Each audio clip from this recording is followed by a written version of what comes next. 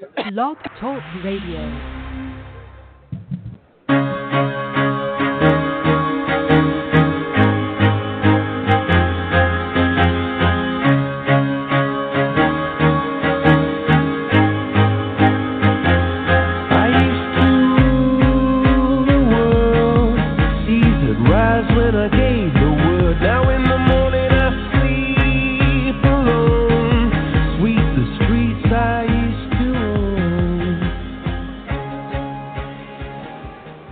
Good morning, everyone. This is Dr. Phil Marshall. I'm co-founder and Chief Product Officer for Conversa Health. We're in Conversa Health's booth here this morning at the HIMSS conference. And so we're very excited to bring this interview to you today because my guest today needs really very little introduction, but I'm going to go ahead and take a stab at it anyway. So joining me here is Andy Slavitt, and Andy has been the most recent acting administrator for CMS. And in addition to that, has great experience in leading businesses as the CEO for Optum Insights. His own company, Health Allies, was acquired by United Healthcare. Before that, had been working with McKinsey and other companies. And so, did I get that right? Plenty of background. Yeah, plenty of background. And so, with all of that said, I don't think that there's anybody who has a greater perspective from the provider point of view, from the payer point of view, from payment reform, from a payment reform standpoint, than my guest today, Andy Slavitt. So welcome to the program. Thanks, Phil. And I'm also wearing the pink socks. And he is, for the record, while those watching on video might not be able to appreciate, I can verify he's wearing the pink socks. Actually, that brings me to another point. Yeah. I'm not sure anybody who's interacted with Andy over the last 5, 10, maybe 20 years here at this conference would have seen him dressed quite so casually. For our radio listeners, he's in a sweatshirt, he's wearing jeans, and he looks more relaxed than I think probably he would have been seen any time in the past several decades. Late night at HIMSS last night, Phil. Late at night? Okay, yeah. So good. Then we're going to catch a particularly and open Andy Slavitt today, no doubt.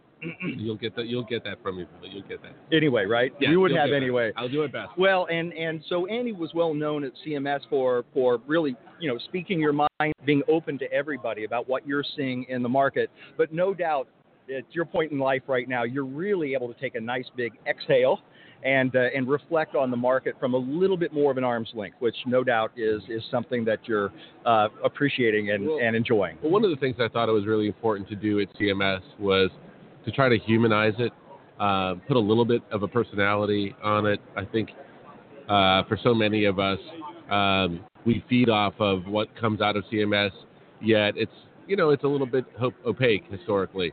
So, my intention was to, introduce a little bit of personality, a little bit of fun, a little bit of a lot of that through social media, through Twitter, but also trying to set a tone for being very open and honest. All of us who work in technology understand that you can't do continuous improvement. You can't get better unless you're willing to call out the problems and challenges honestly. And, government's not always geared up as a place for people to really have a candid platform.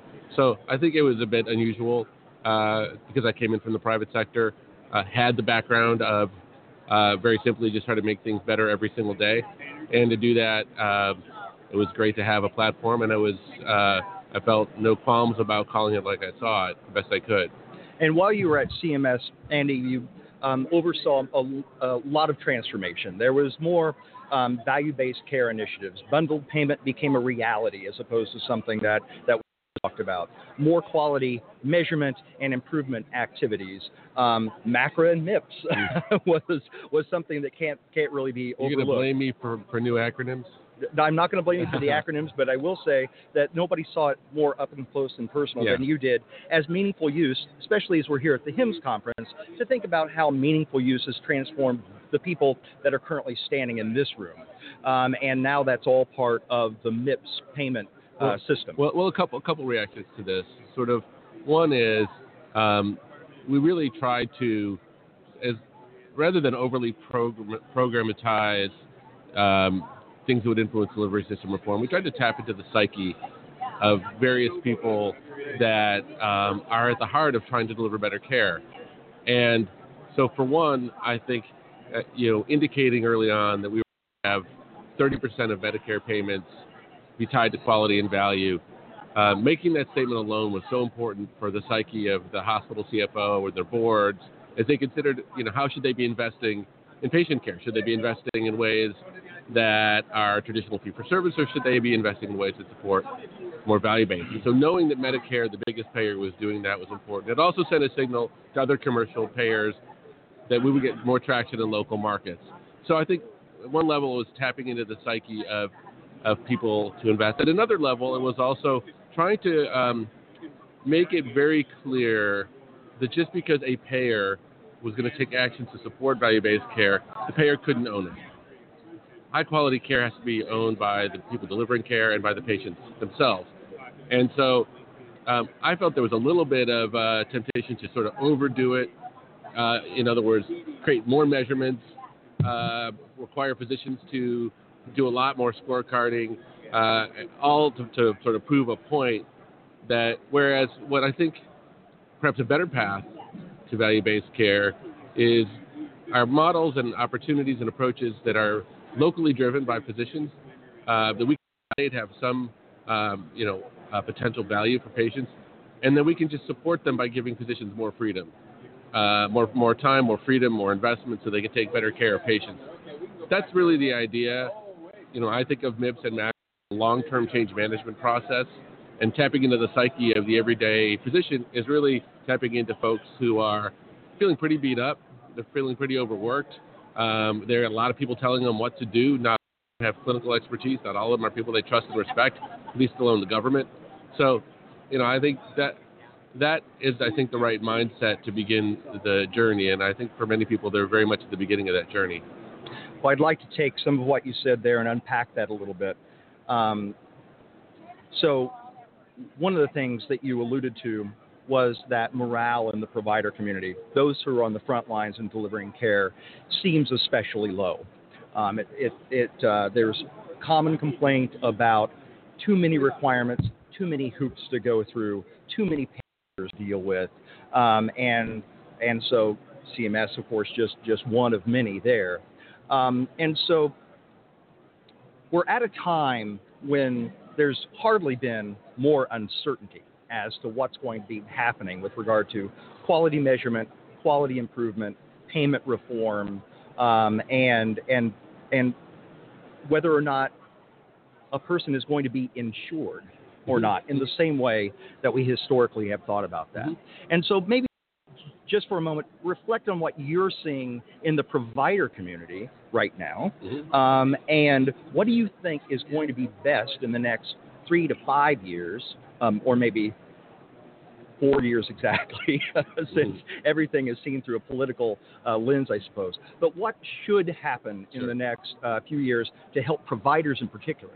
Well, Phil, you raise points of a lot of uncertainty, and I'll talk about some of those. But look, at the end of the day, the message ought to be sending, and whether we as the government, whether we as a payer, whether as a technology vendor, whoever we is focus on patient care. Let us do the rest. Let us try to help you.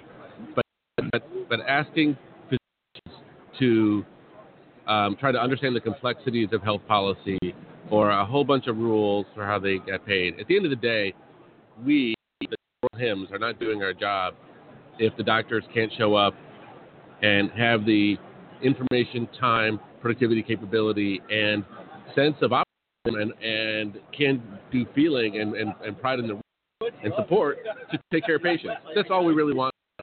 So we have mucked it up because our system is so complex. And by the way, every system's complex, so it's going to get mucked up. It's the definition of system. Am I wrong?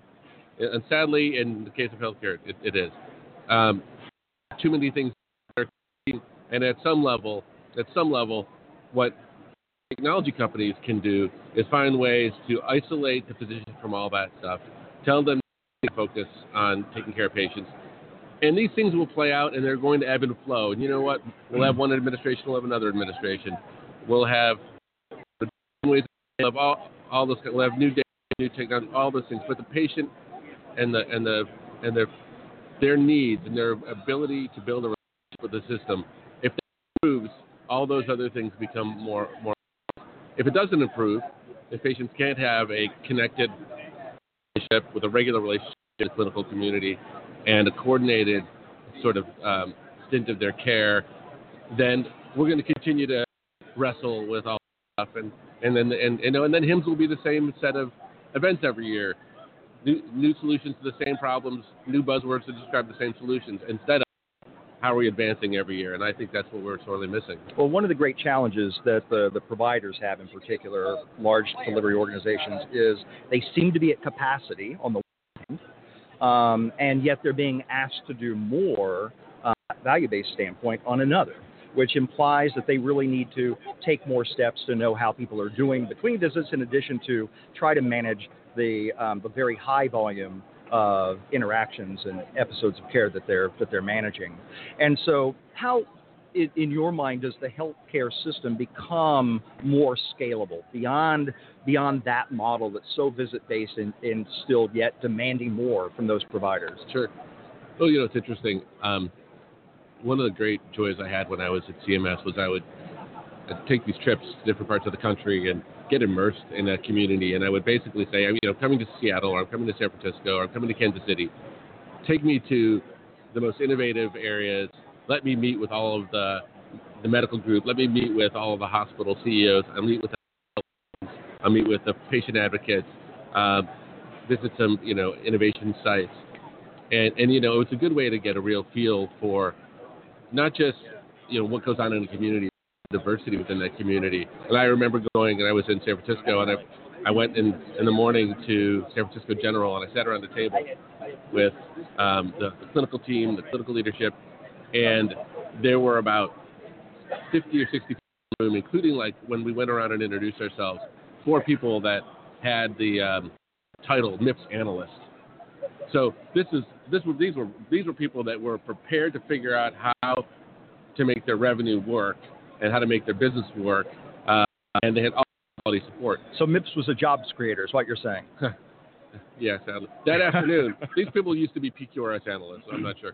So that afternoon, I went to a stand down with, literally, it was a woman and her husband who worked in the front office, and literally it was just 2 of them. And independent physicians, great practice.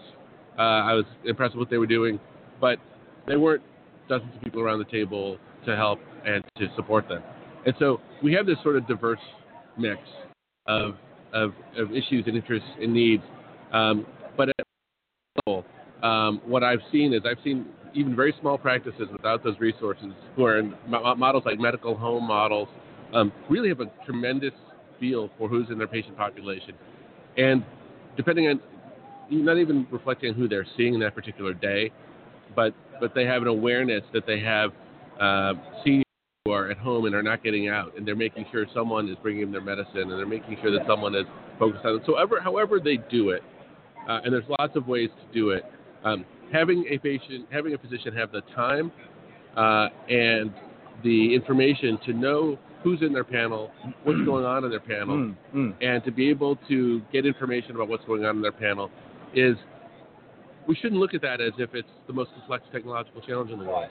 It's not putting a man on the moon. It's not building an iPhone. It's actually very simple logistics and technology support. But it guys off the ball.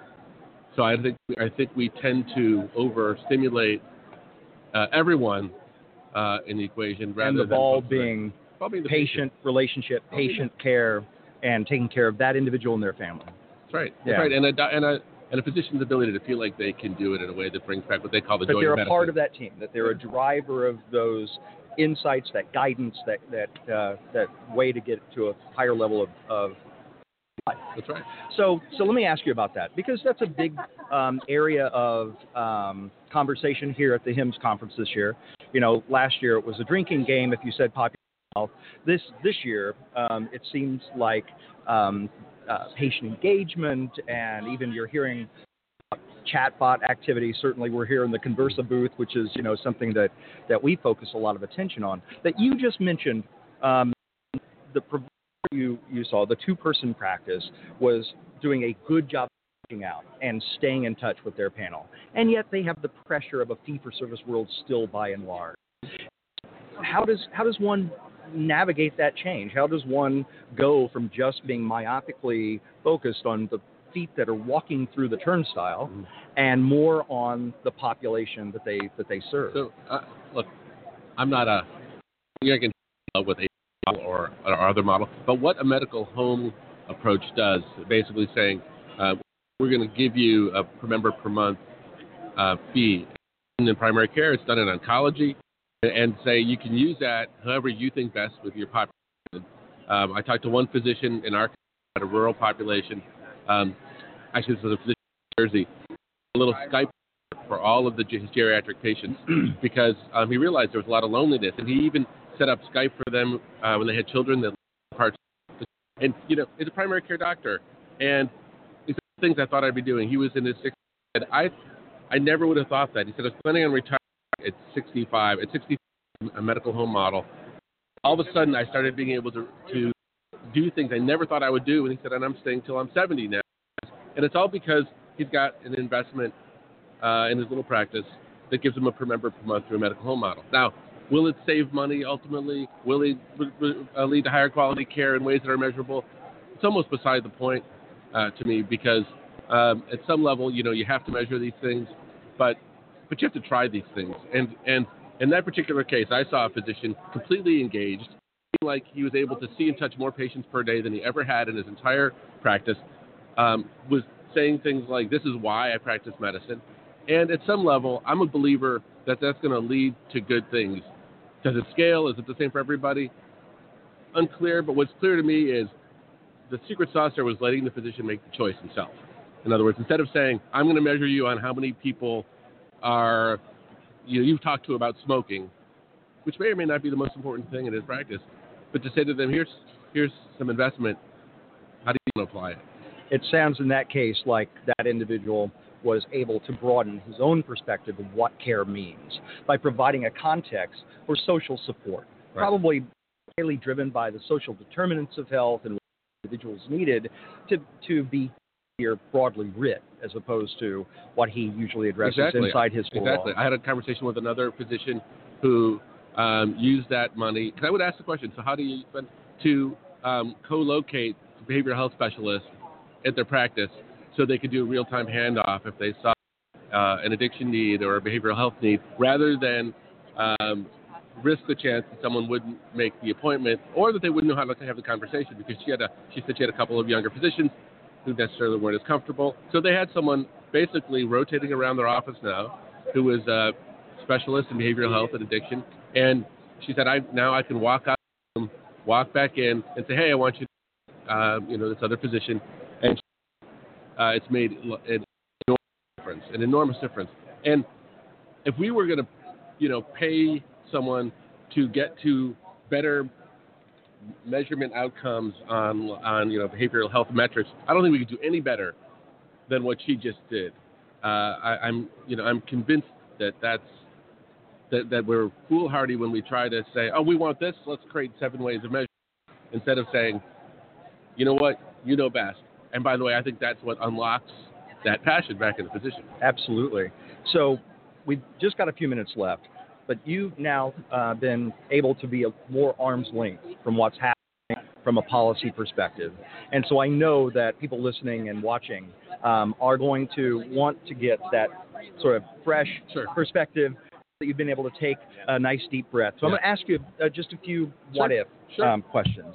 And so what do you think happens in the healthcare system, broadly writ, if we have a change to our insurance paradigm, such that people who have either Medicaid insurance or exchange insurance begins to dwindle? Perhaps there's a change to more catastrophic coverage as being the standard as opposed to high deductible care. So if the insurance scenario changes in the U.S., what happens to the healthcare system? Sure. Well, let's take one element of this to start with. If you repealed Medicaid expansion, the likelihood that you would be able to replace it is very remote. And the reason is it would require Congress to come up with $1 trillion of new money, which is just never going to do. So you have to look at what happens if you repeal Medicaid expansion. Some 17 million people would lose coverage. You'd have a $1.5 trillion gross state product decline. You'd see about, over the next few years, you'd see about 2.5 million jobs disappear as bad debt grows, and it would raise everybody's costs. The bad debt being on the patient, on the hospitals, who are essentially back in a mode. Look, we lived in this world in 2009, so you don't need a lot of fanciful models to figure out what's going to happen. You just have to look back at what the world looked like in 2007, 2008, 2009. The good news is, I think nobody wants to go back there. I shouldn't say nobody. I'd say most people don't want to go back there. I think there's a national consensus that we ought to try to move forward somehow. Zigzags on how we get there. Maybe we'll lose a little bit of ground, but I think I got the phone with a governor this morning who told me if Medicaid is repealed in their state, they'll have a $6 billion hole in their budget they will not be able to fill. And that state has, guess what? They have one Republican senator. They have a bunch of Republican congressmen. And those folks are going to have to take a very interesting vote at some point, which is, do I vote with my Republican leadership for repeal, or do I vote with the interests of my home state? It's a very tough vote. So it's a classically difficult vote for someone to have to make. And I would just ask people to put themselves in the shoes of Republicans right now in Washington and just sort of see how it feels. And then I think it'll help you understand what's going on a little bit. So imagine you've been dining out on, all of tearing into the ACA and Obamacare for 7 years. And then you wake up November 9th, like many of us, a little bit surprised that you now are responsible for putting forward a better set of ideas. And so a lot of the things that you dined out on were sort of politically convenient things to dine out on, like, boy, the deductibles are high, people must hate that. And then, of course, you come to find out that most of the proposals that got put forward, first of all, there's not an unlimited number of ideas. To start with that. Secondly, the ACA was largely geared around a set of Republican ideas and Romney Care. So very hard for Republicans to find yet new ideas. But there's yet a need to try to figure out how to do something different and creative. And so when you run that past a smell test of the American people, they're going to look for a few things. Are people going to lose coverage? Are people going to lose protections, i.e. against conditions, against the caps that used to exist and the gotchas that used to exist in insurance policies, against the kinds of things, is this covered, is it not covered? They're going to be on the lookout for things like, is this increasing the budget deficit?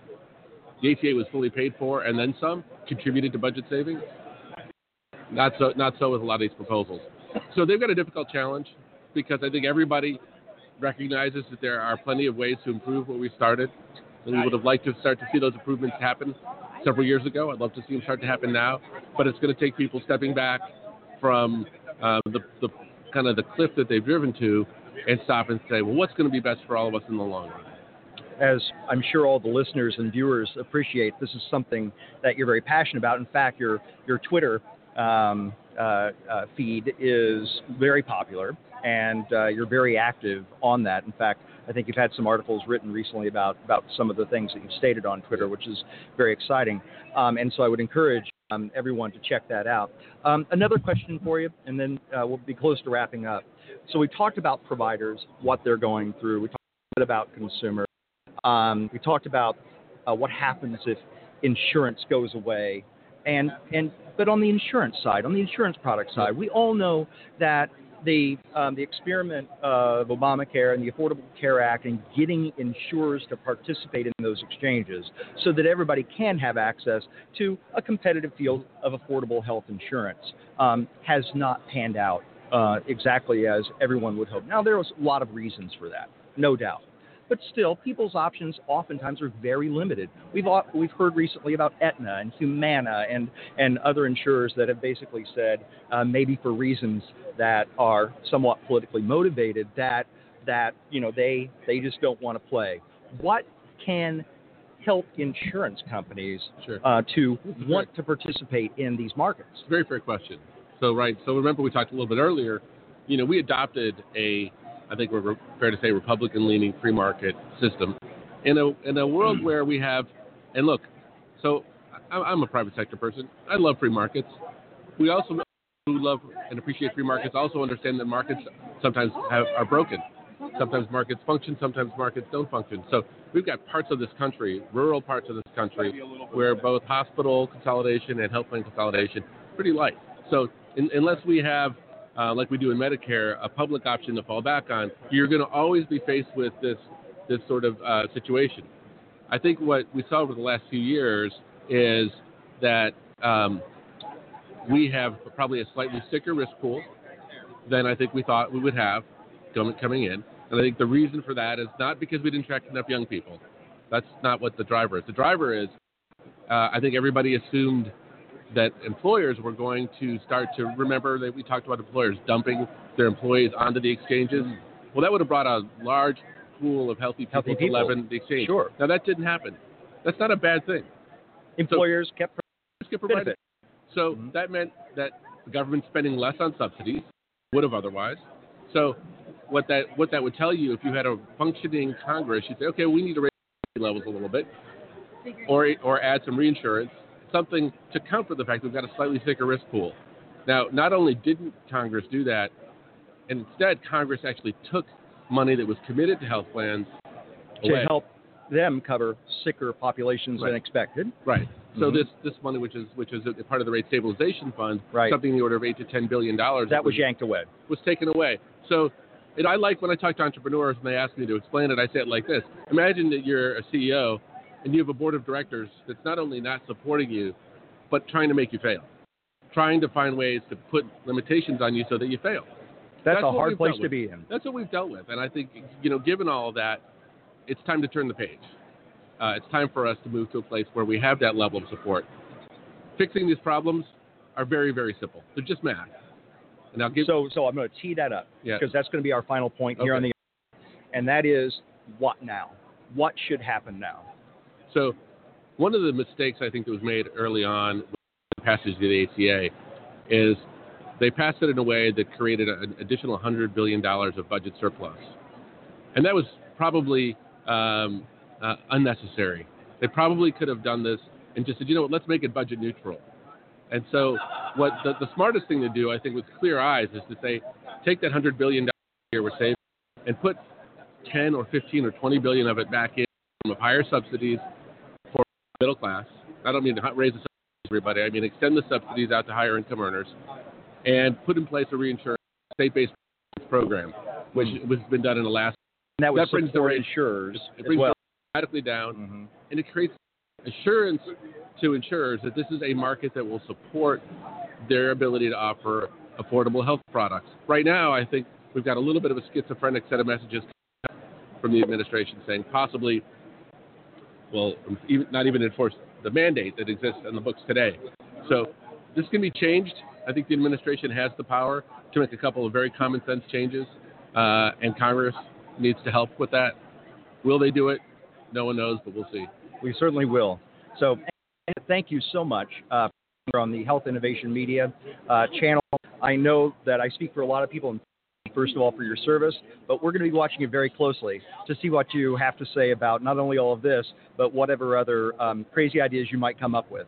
So thank you again. Thanks, Phil. I appreciate it. Enjoyed it.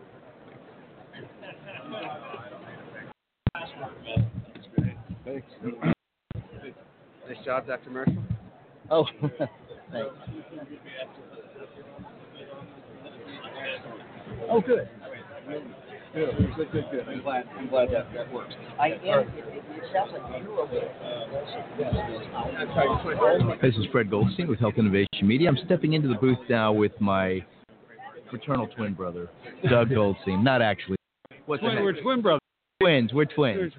So Douglas Goldstein, e-futurist here, Health Innovation Media, HIMSS 17, right? That's right, HIMSS 17. You can follow me on Twitter at FS Goldstein. Again, Goldstein. We both spell that the same way. So that's good to know. Stein. That's it. So interesting end of the first day yesterday. Got an opportunity to talk to a lot of people after the conference and in particular some of the hospital folks. they're still struggling, trying to figure out what's going to go on, and also trying to figure out, in particular, how they can identify systems or IT that will help them reduce costs because they're losing money on certain populations depending on which state they're in particular Medicaid. A number of hospitals I talked to are struggling with Medicaid. Anything you saw yesterday? Well, I think we have to look at the constants. For people to guidance in this turbulent health policy changed environment, I think we have to look at the constants over time, right? Inpatient to outpatient, outpatient to the home to anywhere. People want quality, people want lower costs. And the world's going international. So the question is, how do we liberate the regulations to achieve higher quality, lower costs, no matter where people may be able to go? So we were talking about state Medicaid programs, I think, earlier today. Will Medicaid and Medicare be liberated from certain regulations, like sending people out of the country for care? Right. That's a regulatory. I mean, we were talking about the Medicaid as being not able to send people to lower cost care in the Cayman Islands at Health City, which Ascension's been part of, and perhaps other. I think we should set up destination medicine in Indian reservations and provide certain tax credits and lower costs, almost like it's offshore. Yeah, that makes a lot of sense. One of the other interesting things, we had the opportunity this morning to interview Dr. Kaveh Safavi from Accenture, and you'll be able to see that up on the Health Innovation website once we get that finished. But he was talking about AI and brought up some unique points around AI, saying that we really need to look at AI as the new UI. It is the way to create the interface for the individual that's personalized, that provides them with the information or the decision-making that they want, and use AI to become a new UI, instead of saying, well, we run all this cool stuff in the background, but it actually is used to present the information to, as we talked about, obviously to the patient, but also I said, well, think about it from a physician perspective. We've been using these rules-based engines to tell doctors you need to do X, which they hate, and especially when you say it as you need to do X. So perhaps you use the AI to change that message to be messaged in a way that the provider is more likely to accept it and then go through and follow through with that behavior. So behavior change for the provider side in terms of how you feed the information based on an AI engine on the backside. Well, Crazy? Real? I think it's interesting that where I was going in terms of the people who are newly diagnosed, whether it's cancer, diabetes, whatever, particularly something like cancer, all of a sudden there's a huge readiness and appetite for information, and people end up knowing more about their condition than often their primaries, and then having an overall holistic view of their condition than their specialists. And so then the question is, at what point does AI empower my search of what's relevant to me on the internet, and when does that cross from aggregating health information based on my requirements to medical diagnosis? Well, and that was an interesting point he brought up, that everyone talks about AI taking away jobs, but they're as more of a way to create a better user experience. And so instead of saying, hey, we're going to use AI to diagnose that patient, oh, by the way, doctor, you don't get to do that anymore where the system is. Right. We're going to use it to help that patient get the information you talk about in an appropriate way at the right time so they can understand it. So applying AI to help a patient in terms of understanding their condition, does that start bordering on FDA? Oh, I'm approval? sure some of this probably would. It's a great. If you take Watson's Q&A, right, so Watson's strong at chess, and it's a very strong question and answer engine, so it's being positioned as clinical decision support for the clinician, right? Watson for the citizen. So for taxes, right? I mean, H&R Block is advertising it for taxes, but if we do that for the cancer patient, the newly diagnosed breast cancer patient, does that start crossing into regulatory guidelines if you're providing AI to help someone understand their I would condition? think if you took it beyond educational materials or something like that and to some decision support, somebody would need to understand at the back end that when these conditions go into that system, the output is appropriate, which would be, I would think, an FDA But deal. look at the pattern that's creating in people's lives now with the virtual agents, right? Yeah. Alexa, find me this. So that's going to translate into health and medical issues. I mean, people have been searching. And we just saw HealthWise launch an Alexa right. deal, with their content. BRCA2, breast cancer. Right. Yeah. So people are doing those searches. They're going to speak those searches. Yeah. And at what point is AI influencing the aggregation of the content that knows me?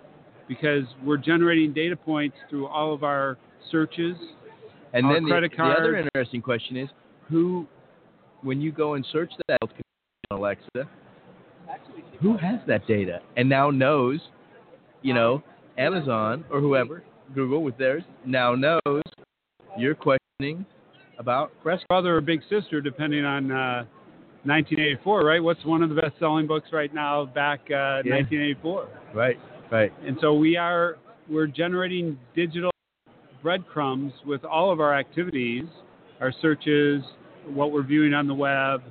Unless you're browsing, unless you're using VPN and Tor, and unless you're paying cash, there's a big data profile built of Fred Goldstein out there. That's one big data profile. So anything else come up yesterday? I think the interesting area is the intersection of wearable data, electronic health record data, genomic data, and environmental social data, of course. And I think it's pretty cool. I did look at a couple of platforms for population health, and they were including social data, determinants of health data in there. They had it. So I think the guest is up. So and let you go.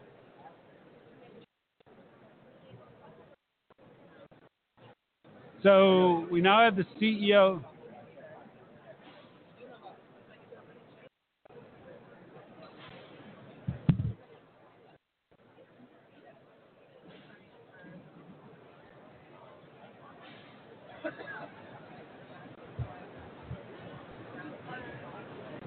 Picks up okay? Yeah, he's just changing batteries.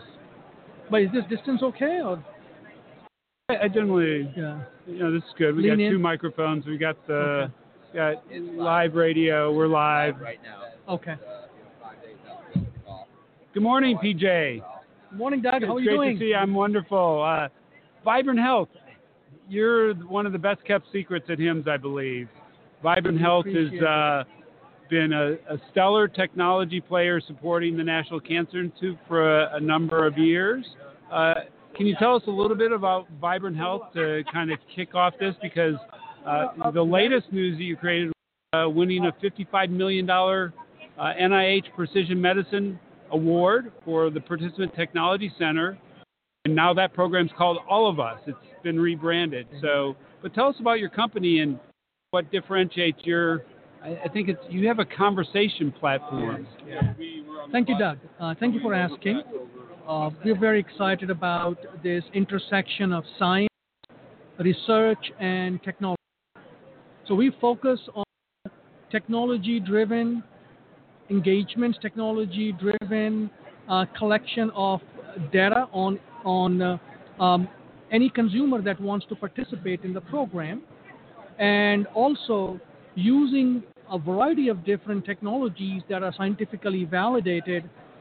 We are able to provide population health and public health solutions for millions of people that could use the mobile phone, the tablet, the wearable devices, sensors, environmental data, genomics data, electronic health record data, and fusing all of that together to better understand how to engage with the consumer at an individual personalized level. So we're very excited about this opportunity. So before you got here, Fred and I were just talking about the intersection of these different data sets. If we see a family in the middle and we have genomic data, so the precision medicine is targeting to build genetic profiles of 1 million Americans of all races, types, disabilities, whatever, throughout the country, and merge it with electronic health record, wearable data, environmental, social. And you're the or the brewery of those four sectors, which is really to this next generation both supporting medical treatment but also health. Yeah. So, Doug, very well said. It's the genomics data, environmental data, electronic medical record data, the biobank data, and combining that with lifestyle. So 5 different sources of data that come together to understand how I make daily choices, day-to-day living affects my health above and beyond how I'm born and where I live. So I have to make these choices and learn about what I should do or what I should not do, knowing all of these 5 different sources of data. So all that data is made available to the consumer, and they are empowered through this method of insights that are derived from big data. So what's really interesting about this is that NIH typically has researchers to do research, come back with findings that never get the participants. Yes. This is totally unique because this is intended to be, through your platform of Vibrant Health, it's intended to be bidirectional communication with over 1 million Americans about all these data elements to give me insights to what I can do to have a healthier and happier life. That's NIH has never done anything like this. This is phenomenal. This is groundbreaking. No question about it, Doug, and I'm glad you picked up on it because all of those participants will have access to their data and return of values. They will get something back to them through their mobile phones. Just application through the app, the All of Us Research application, and that data then enables the person to make daily choices that they would not have been able to do because they didn't have access to data before.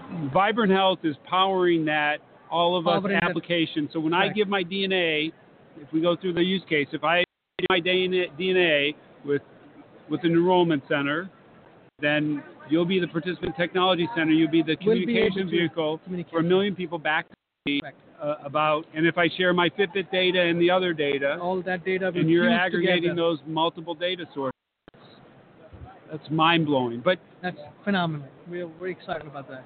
So go back to a little bit about the roots of your company because it's not like you just appeared and said you wrote this. You built a history of technology innovation with the National Cancer Institute. Yes. So we've been around for about 8 years now, and our team is a stellar team that comes from very varied backgrounds in technology and media and content.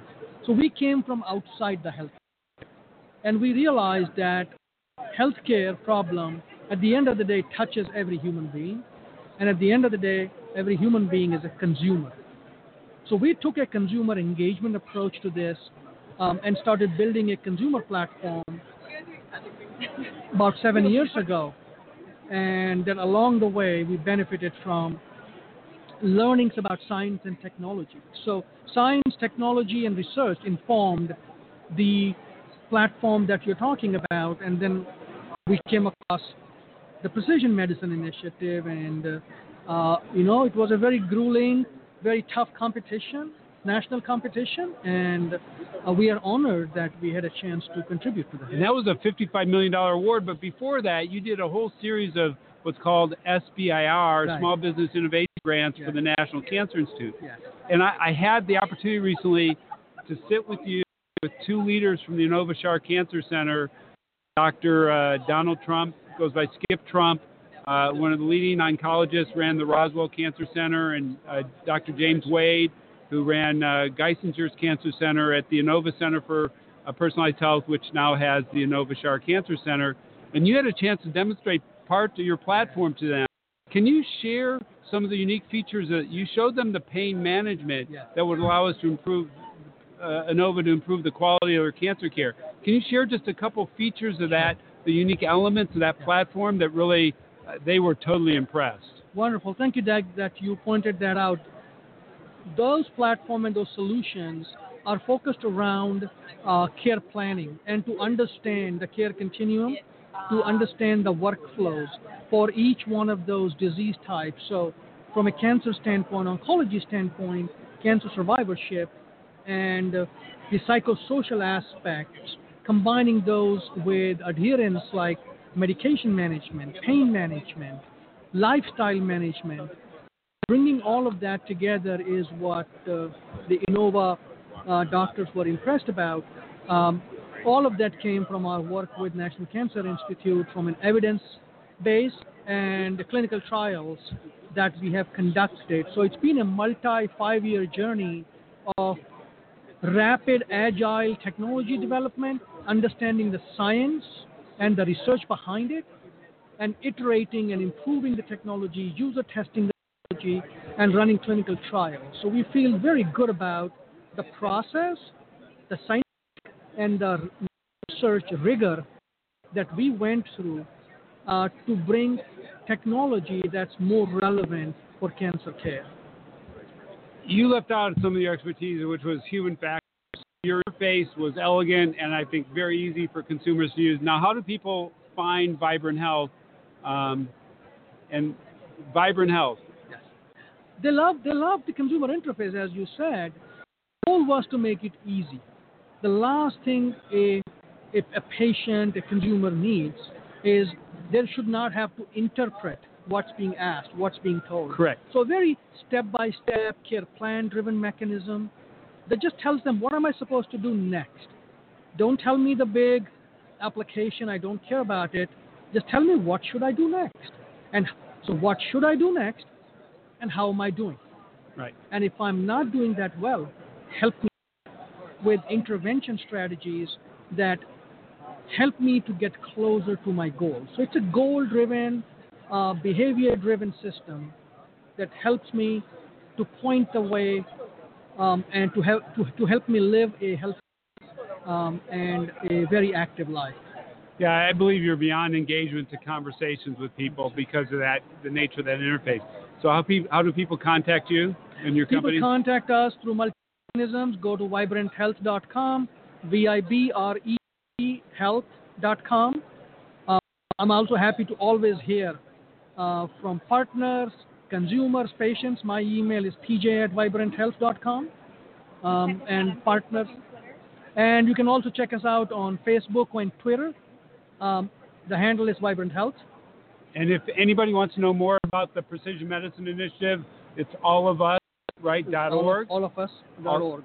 Sponsored by the NIH. Yes. Thank you so much for joining us. Thank you, Doug.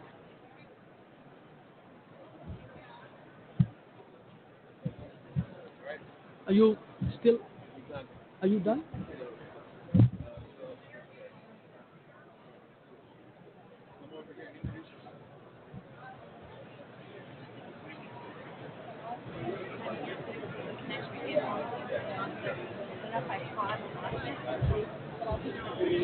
So this is Fred again, stepping into the virtual booth at the Conversa Health booth here at HIMSS 17, and of course, we're keying up our next speaker. We're going to go a little bit international with the next session with Charles Gustave, and he's from France, a cancer physician, and Doug will give the full interview thing and get introduced you to him.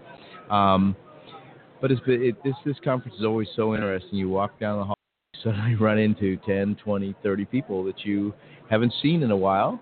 And you have an opportunity, obviously, to catch up, opportunity to see some new technologies. This morning I was walking around on some of the wearables and got a chance to look at some applications for mindfulness, which was also of interest to me. So with that, I'll turn it on over to Doug, and we'll get going with the next interview. Thanks.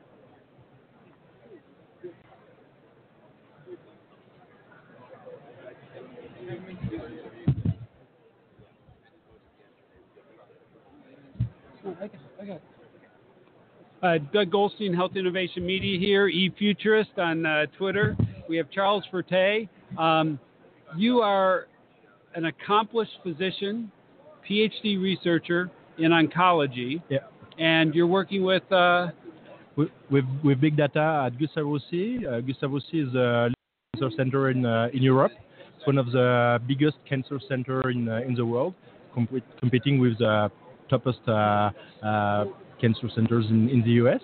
And we are completely empowering all the data that we're generating in Gustave Roussy and diving both right now, I would say, in oncology, in two different trends which are finally, of course, overlapping with each other, which is, of course, one big trend is immunotherapy, and the other big trend is precision medicine. So basically, the idea is to take the data from the tumor in a very large scale, genomic data, proteomic data, metabolomic data, and match the treatment to the right patient based on these profiles. And that sounds a lot easier than it is, because I like to say cancer and tumors are very tricky, and they change longitudinally during identification to time to treatment, correct? So absolutely. There is so you just mentioned the problem of temporal heterogeneity, which is the evolution of the tumor during the course of the tumor by itself. I mean, no treatment intervention, but of course there is a treatment pressure of selection that affects the cells and the clones in the tumor and make some of the part of the tumor resisting, and some of the parts of the tumor are sensitive to the treatment. And so there is also the spatial heterogeneity on the top of the temporal heterogeneity. So you're telling me part of a tumor can be resistant, but other can be resistant to the treatment. This is what we call mixed responses or dissociated responses. Wow. Yeah. And so by consolidating the data that you're pulling together, you can target? So the idea is that you could finally do biopsies on the different points, so the different nodes, the different METs, and find different molecular backgrounds from the same patients. So you have a unique technology partner, because this is a lot of data. If you have to sample different parts of the tumor in a consistent way, who's your technology partner? So our technology partner is SAP. So what we are building right now is a tool that allows. We are not yet at that level of analyzing and be able to make decisions for these different parts of the tumor, but because so far we are analyzing only one tumor point, because we cannot sample the patient with 10 different needles at the same time. It's not feasible. So what we are doing is we do something radically new. We are doing some unpurposed biopsy. We are not taking the biopsy from the grandmother. We are not taking the biopsy from 10 years ago when the patient just declared the cancer. We are taking a new biopsy with a fine needle, and then we are doing the next generating sequencing on this new biopsy. And so we are taking a snapshot of the molecular profile of the tumor right now. And then we pull out all this data in this browser that we are co-developing with SAP, which allows the clinician and the researcher to do things that are pretty unique. First, be able to have a kind of browser view at a population-based, not only a patient-based, but a population, and interrogate where are these different patients that are still alive, that have been seen in Gustave Roussy in the consultation over the past 3 months, and that are in good shape, good performance status, and that are diagnosed with this pancreatic cancer and that peak KRAS mutation. I'm not talking about all the KRAS mutation, but that specific rare variant. Across a cohort of people in a similar situation. Because the essence of precision medicine is that you may have breast cancer or lung cancer, all breast cancer and all lung are finally like a galaxy. You have different patients are the different stars. So what we think right now is, so we can identify each patient different because of the molecular profile, but we treat patients that are not alike with the same treatment. Like breast cancer patients are treated with anti-HER2 therapies, and lung cancer patients hosting HER2 mutations, for instance, are treating with the same drugs that were designed originally for. So what we are doing right now is pull out all these fragmented, tiny subset of the populations and see and be able to have a tool which is really cloud-based, on the fly, very rapid, at a timely in a timely manner for a consultation or for in a hospital. You don't want to wait for ages to have the results, and then you can just pull out the results, identify these maybe 8 or 50 patients that have these very rare variants that you can these novel agents that one pharma is coming to you with a new drug, and do you have these patients alive? And before we couldn't find these patients. We didn't know how to find them. We would use thousands of mechanical Turk to dig in the data and to analyze where are these patients that are alive and hosting this or this mutation. What is truly amazing to me is that you're doing the precision medicine for my cancer regardless, because the whole typology of cancer has changed because of somebody's breast cancer, my prostate cancer. But you're doing it, you're creating a virtual cohort on the fly to improve my treatment of my tumor by pulling in all that data powered by the SAP platform, right? So to do both things. Did I get that right? So to do both things, so precision medicine is for sure predictive medicine, like what you just described, but it's also creating also a new taxonomy, a new classification of cancer. The other things that you just described also, like breast cancer and prostate cancer can be alike. And this is like class discovery. This is for all the researchers that are making these discoveries like proof of concept that will be treatments in the future. And this is necessary also to do this proof of concept. So building these different cohorts. So this is really amazing. And again, I'm very happy with this new tool. I think these kind of tools are going to develop more and more in these hospitals, and the fact that these are going to be cloud-based mostly is probably also telling us that these tools are going to be available also for mid-sized hospitals or health providers. So do you live in France and spend a lot of time here? How do you?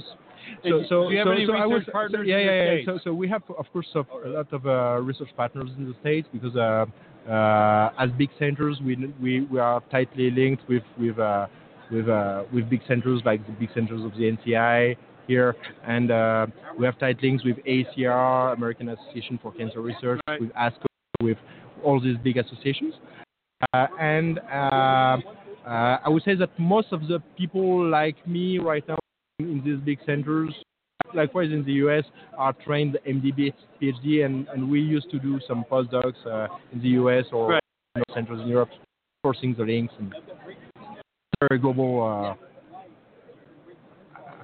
ambience and environment. Anyway, so what do you think the biggest area of breakthrough, based on you consolidating all this information, virtual cohort? What do you think the key breakthrough that we're on the verge of? So what were the big breakthrough over the past years, and what is going to be the biggest challenge? The biggest breakthrough was probably, and is going to be much more, is the democratization of all the sequencing tools. So right now the sequencing tool is available in big institutions or with foundation medicine or others for about, I would say, $1,000 to $2,000 per sample. And we have heard at the JP Morgan conference weeks ago in San Francisco that both Nanopore and also Illumina are going to put this into a couple of hundreds of dollars or even dozens of dollars per Actually, per they sample. should pay me for my data. Already? So you are a good customer. But this is just to say that you cannot imagine how much the data generated is going to be increased. So the biggest breakthrough that was before was increase the data, and it's going to be a lot more. Second, right now what is happening is tools that are structuring the data in an unprecedented way, unmet way, like SAP solution with this kind of browser, with this structuration of data, and the next step is predictive modeling. Yes. And we cannot do predictive modeling without data. technology platforms like SAP, right? Yeah. What you cannot do machine learning without learning. And learning, you can learn only on data that you generated before. So we are right now generating data. The next step is to learn from the data and make much better predictive models. Thank you so much for the breakthrough work to make a difference in people's lives who have cancer. I'd like to stay in touch with you, and those are my cards. Thank you very much, Greg. Bye. Wow, that was huge. International network of specialists, phase in cancer treatment, powered by advanced data analytic tools and platforms like SAP Health, which is an incredible tool set, plus this international network of cancer researchers organizing and combining to achieve, better care for all of us. And we're focused on value documentation of that. So there is value in precision cancer treatment. People live longer and will determine ROIs from all these efforts. Howard Rosen, LifeWire. Another innovator in a different space. So Howard, you are LifeWire. You are a first mover in a messaging connection platform. You have major patent coverage, but give us a quick snapshot of where LifeWire is today and the major value proposition you're delivering to customers. Well, thanks, Doug. The value proposition is we're working with our clients is to become complementary to whatever services they're providing. So in terms of doing outreach, we provide and mobilized outreach, communication outreach. If they're dealing with behavioral health, if they want to check in on patients, they've got patients in clinical situation, they've just been discharged, and continue that dialogue through our communication platform. That's agnostic to whatever service they want. The idea is to take all the barriers away. And so technologically, we take the barriers away. So if you want to communicate with your phone, it's text. If it's email, combination. So when you're communicating and giving information back and forth, it's very simple, it's easy, it's not stressful. So give us a use case. Give us an example of how LifeWire is being used today. I'll give you our most complicated use case. I can give you a simple one first, which is we do a lot of work on post-traumatic stress.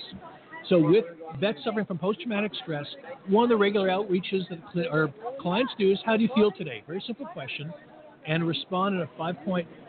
It's a 5-point scale, 1 being great, 5 being lousy. And depending how they respond, the system responds back to them. So if they say 1, meaning they're feeling fine, the system may say, sorry, that's great, keep up the good work, and don't forget we're available 24/7, we being the clinicians. If, on the other hand, they respond with 5, meaning feeling lousy, you may get a response such as, sorry you feel that way, why don't you make yourself a cup of tea? And the reason it says that is that their system knows for that particular individual, that's their de-escalator. So it incorporates that into the message, so it personalizes and customizes the message of value for them. And then it says if you want to reach someone right away, click on this, and it may start an instant message, or you can start a call with a call center. At the same time, it'll send a message to your provider, clinician, spouse, or buddy to say, just, Howard's feeling lousy right now. So it has that full outreach capability. So it's not that individual's never on their own. They're able to involve, with permission, of course, their larger care system. So you're an extension of the care team in a high-touch way? That's exactly it. And in a way that doesn't get in the way of the workflows, get in the way of the care team, but actually enhances the work the care team does. So do you have some results? Because you've been growing in terms of the use of your program by various government agencies, and I think you're moving to the private sector now. But we're in the private sector as well. That's correct. What's been the impact of the program in your initial? You got another use case you're going to share with us, but yeah, what's the impact been? Well, the impact has been, again, all the various things we want to measure. So in terms of with substance use, for example, we reduced readmission, substance use relapses from 30% to 11%. 30 to 11? To 11% with our group. In terms of readmissions, we're in a particular group, again, post-traumatic stress. It's been reduced by 32% on an ongoing basis. But on the other side, so that's a return on value. We're trying to phrase all these things. So it's a value proposition, which is the ROI outcomes, but it's also in terms of resource management. So on that side, for example, we've got a client. It's a maternal care program, which I'll give you the details if you want. Is this your more detailed use case? This is my more detailed. Let's so talk about that one. Yeah. Terrific. So what this is a maternal care program, which is combat-trained female vets suffering from post-traumatic stress who are pregnant. And there's about 1,000 women. That's not in a that good situation. combination, right? It's not a good combination. A dad of 4 kids, I know how bad that combination could be. And with that group, when they're put on the system by the clinicians, what automatically happens is 28 assessments are scheduled over an 18-month period. All the assessments are created by our clients. So we're not providing the content. It's their content, but it all automates that process. You're a flexible platform Completely that allows flexible. the care coordinators to create their own scenarios based on their understanding of this particular group of patients. It's to create the scenarios or use existing scenarios and evolve it. So as an example of the evolution, what LifeWire is able to do is, let's say we're dealing with this particular group, they're dealing with stress management. So dealing with stress assessment. In responding, the vet responding, the system notes, based on the rules created by our that person has higher level of stress than previously. So it may automatically switch to a depression management assessment. Go through the assessment, give an electronic pat on the back to the vet, let her know what's going to be happening, send a detailed report to the clinician, summary report to the supervisor, and if the rules indicate, to actually send a message to a depression doctor to set up an appointment. This is all fully automated. So in that particular case, with that client, they went from a 1 to 25 ratio of 1 clinician to 25 vets to 1 to 150 vets, and giving the same level of service. And so what's the so the outcomes? You're saying same level of service, improved quality, and greater reach. Better outcomes because they have more communication with these vets, so they know earlier on when there's a particular issue, and they're able to deal with it much more quickly. So how are they communicating with the vets? Is it just text, or they had been. What are the combinations the that combinations your platform supports? Our platform supports however the individual wants to communicate. So it could be text or email or interactive voice or through call centers or an app or an IM, however they want to communicate. Right now, passenger pigeons? They're tough because of the scroll. You can't do those Not anymore. yet. You caught us. Drones? You doing drone delivery yet? Everyone's got to do a drone. I've got a son who's an engineer, so just give me 10 minutes and he'll figure something out. So you got drones on your roadmap to deliver messages? Absolutely. Adherence messages and support messages? But as facetious as I like to think you are with that, we actually have... I'm 100% serious on drone care. Well, that's absolutely, but we're tied into wearables now. So we have access to over 175 wearables to tie in the data, so you're collecting data on a quantitative basis as well from the wearables on a qualitative basis in terms of the messaging itself. So do you have outcomes of the maternal example you shared? Well, with the maternal care, it's the return in terms of utilization, the 1 to 150 from 1 to 125, managing that population. The outcomes are managing these individuals, like knock on wood. This is also a population that has a may get this wrong, but not too far off, 78% possibility of a suicidal event. So we have not, and those patients who have been using our system, there's not been any of those events that have occurred. So are we also at risk of more premature babies out of this group? Absolutely, because of the stress and the issues associated with it. So you're tracking this program. This is a program. It's an ongoing program. Just roll out, and you're gathering data over time. It's an ongoing. Yes, exactly. And VA is very happy with it up to now. They're looking to expand it, so it's all very exciting. That's great. And the key to that, and actually working with the other populations, is when you deal with communication is, well, that's all fine and good, provided somebody responds. What if they don't respond? And the reality is, as I learned in terms of behavioral health, a non-response is a choice to be silent. So in fact, a non-response is a response. So we measure non-responses.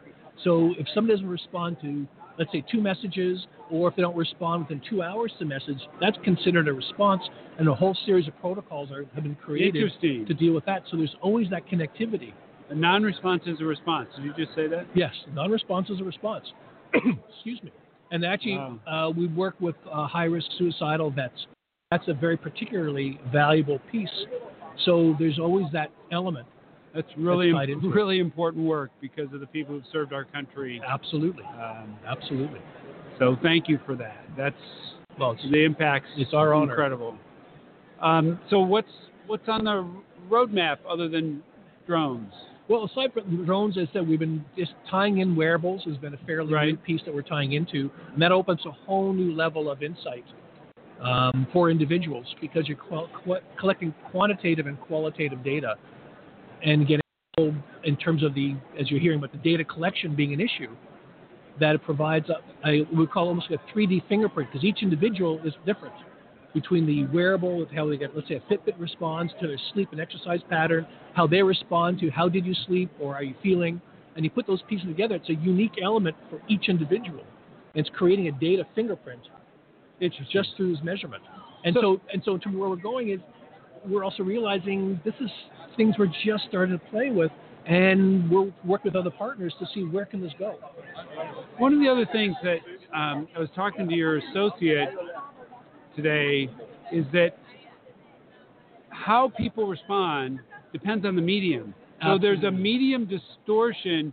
If you ask, were you satisfied with your doctor visit? Can you explain the insights you're getting Absolutely. from messaging people across these different formats and how a medium could distort somebody's feedback that should alert the care team based on absolutely, Yeah, absolutely. It's actually this interesting work we did internally, then presented to the client, which was looking at, basically it's McLuhan, the message the medium. And so with that audience, we looked at the same question set, the same population, but different approaches, whether it's using text, email, IVR, call centers. And we found with the same population, the same question, people respond very differently to the communication platform. So give me an example. So if an example is how good was your doctor's visit? Yes. And on the call center, with a particular group, it was 75% said the service was great.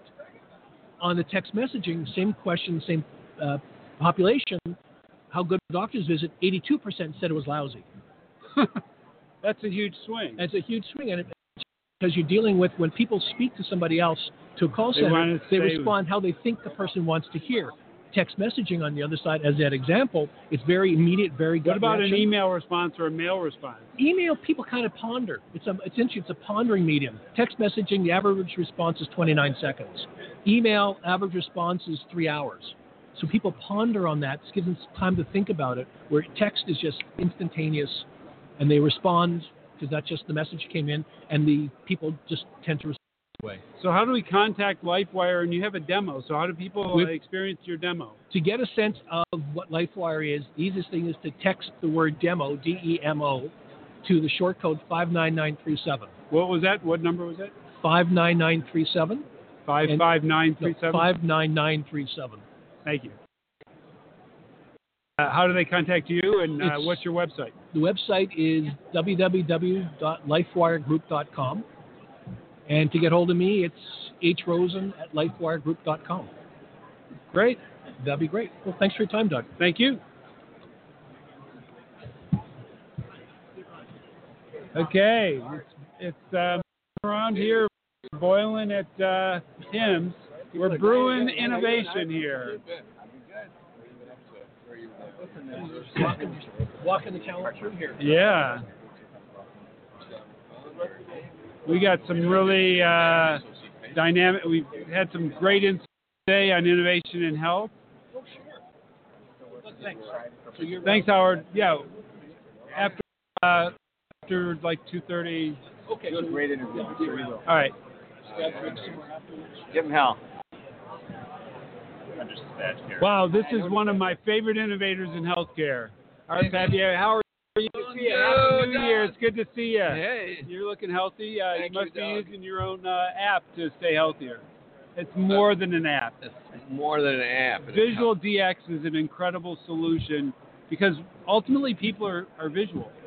And healthcare has relied too much on words, and you really reinvented that story. So can you give us a top line on kind of where Visual DX came from and some of your really cool innovations around Sympticons and going direct to consumer now? Yeah, well, Visual DX is in a space that you don't see much in this vast exhibit Absolutely hall. not. Diagnostic decision support. Which Visually, right? Visually. And so you would think that getting the diagnosis right would be 3/4 of this exhibit hall, because quality care begins with an accurate diagnosis. But of course, this exhibit hall is mostly about the commerce of medicine, right? Not driving accuracy in care. And so what we're really focused on is allowing the clinician and soon the consumer to search by symptoms and other findings such as lab data, travel history, medication, their gender, their age, and get to a patient contextualized differential diagnosis and to represent it visually. Give me a picture. Give me a quick use case. Let me tell you a great use. Let me tell you a great use case. So, do you read the New York Times at all? Sunday magazine. There's a case this Sunday, just 2 days ago. The case was a medical student was visiting her niece. And so it's her brother's daughter, and the sister-in-law said to the medical student, the niece has a rash around the eye. And the medical student was asked by the sister-in-law, can you take a look? And she said, Amanda said, this medical student said, I'm just a medical student, which means I know absolutely nothing. And she said, well, let me try. So she looks, and she uses Visual DX. And if you read this, so she took a picture of the rash. No. She looked at the niece, entered the type of lesion into her app. It's a mobile version of Visual DX. Okay. And she figured out that likely that her niece had herpetic infection of the eye, which can lead to blindness. So she actually encouraged her sister-in-law to take the niece to the pediatrician. Immediately. And the pediatrician said, I don't think it's herpes.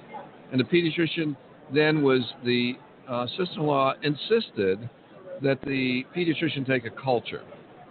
And over the weekend, this little 3-year-old said, Mommy, don't turn the lights on in the room, which is a sign of photophobia, intolerance to light. And sure enough, on Monday, they get a call from the pediatrician that the cultures were positive for herpes, and then the child's taken to the ophthalmologist.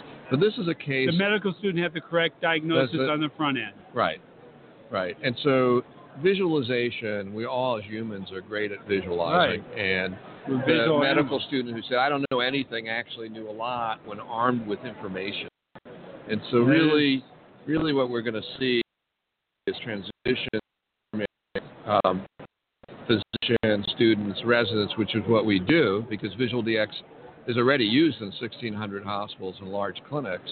Over 90 medical schools are teaching with it.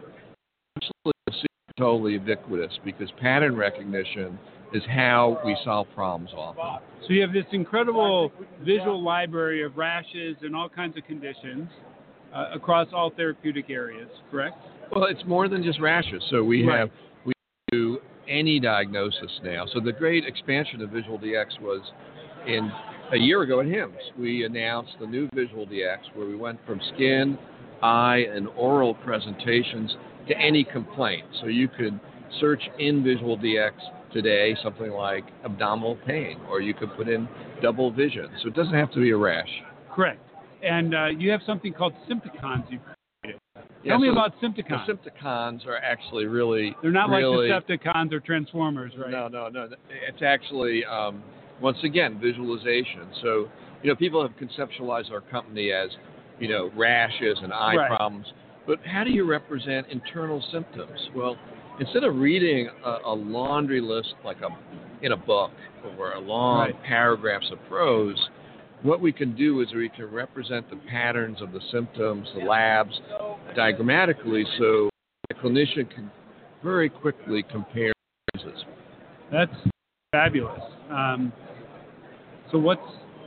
Tell us about, is this just available to professionals, or you're doing something with direct-to-consumer? Yeah, we correct? do. We always have done skinsight.com, which is spelled SKINSIGHT, like a play on insight. Skinsight.com. Like play on insight. So skinsight.com has been out there for years, but we recently designed it into a responsive design, and it's used from all over the world. So patients can go in there and look at, the focus of Skinsight is narrower than the professional tool. So they're looking at skin mostly, but patients can go in there and put in, I have a problem on my leg.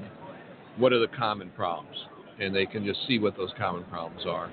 So Skinsight's used millions times a month. Wow, that's great. So in addition to inventing Sympticons and this whole visual diagnosis to support accurate, effective, shorter time to treatment of care, you've coined the term clinical omics? Clinomics. So tell me about clinomics. Okay, so of course, here in this great hall here, what do we see? We see the cliches of health IT. So we have precision medicine, analytics, big data. Every booth will have all these cliches, right? So we're talking about genomics, biomics, proteomics, but where's clinical medicine?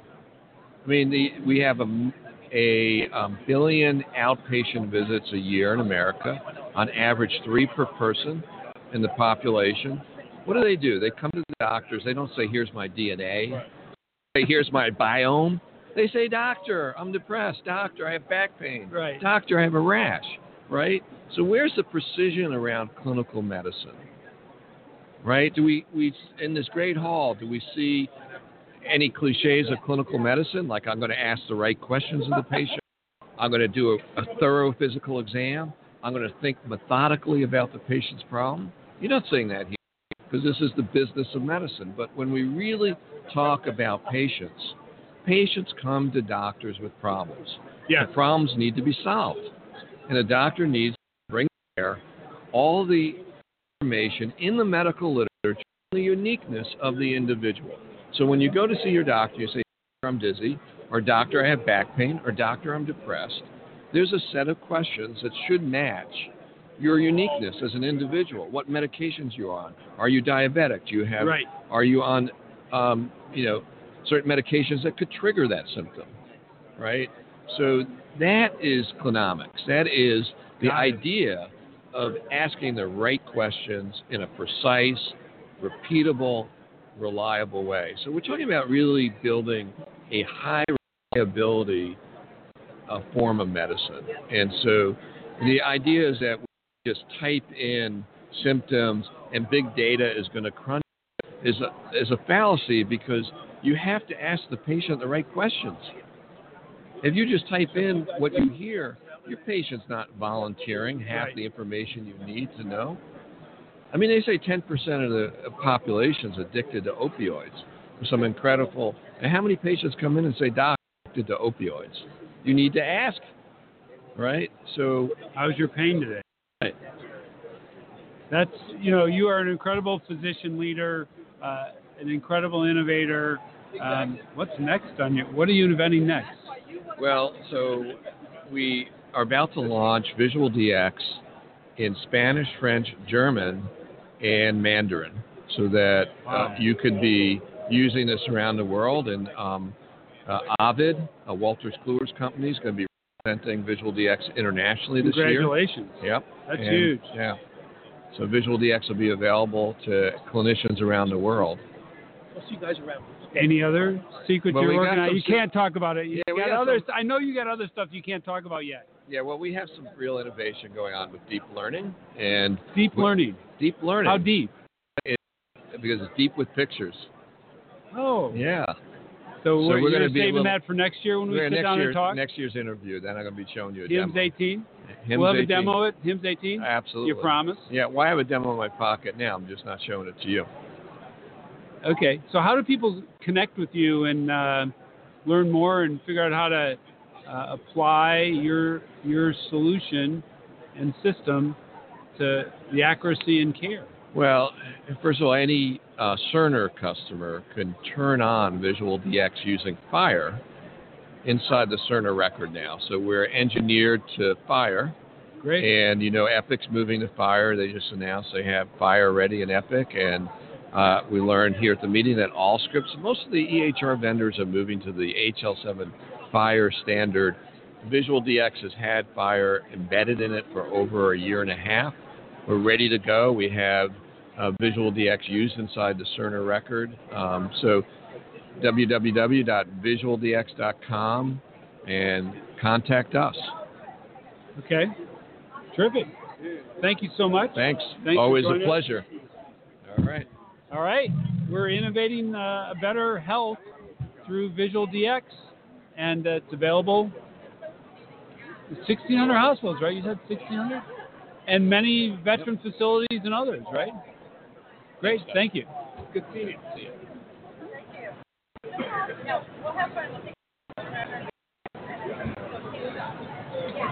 How are you? Good.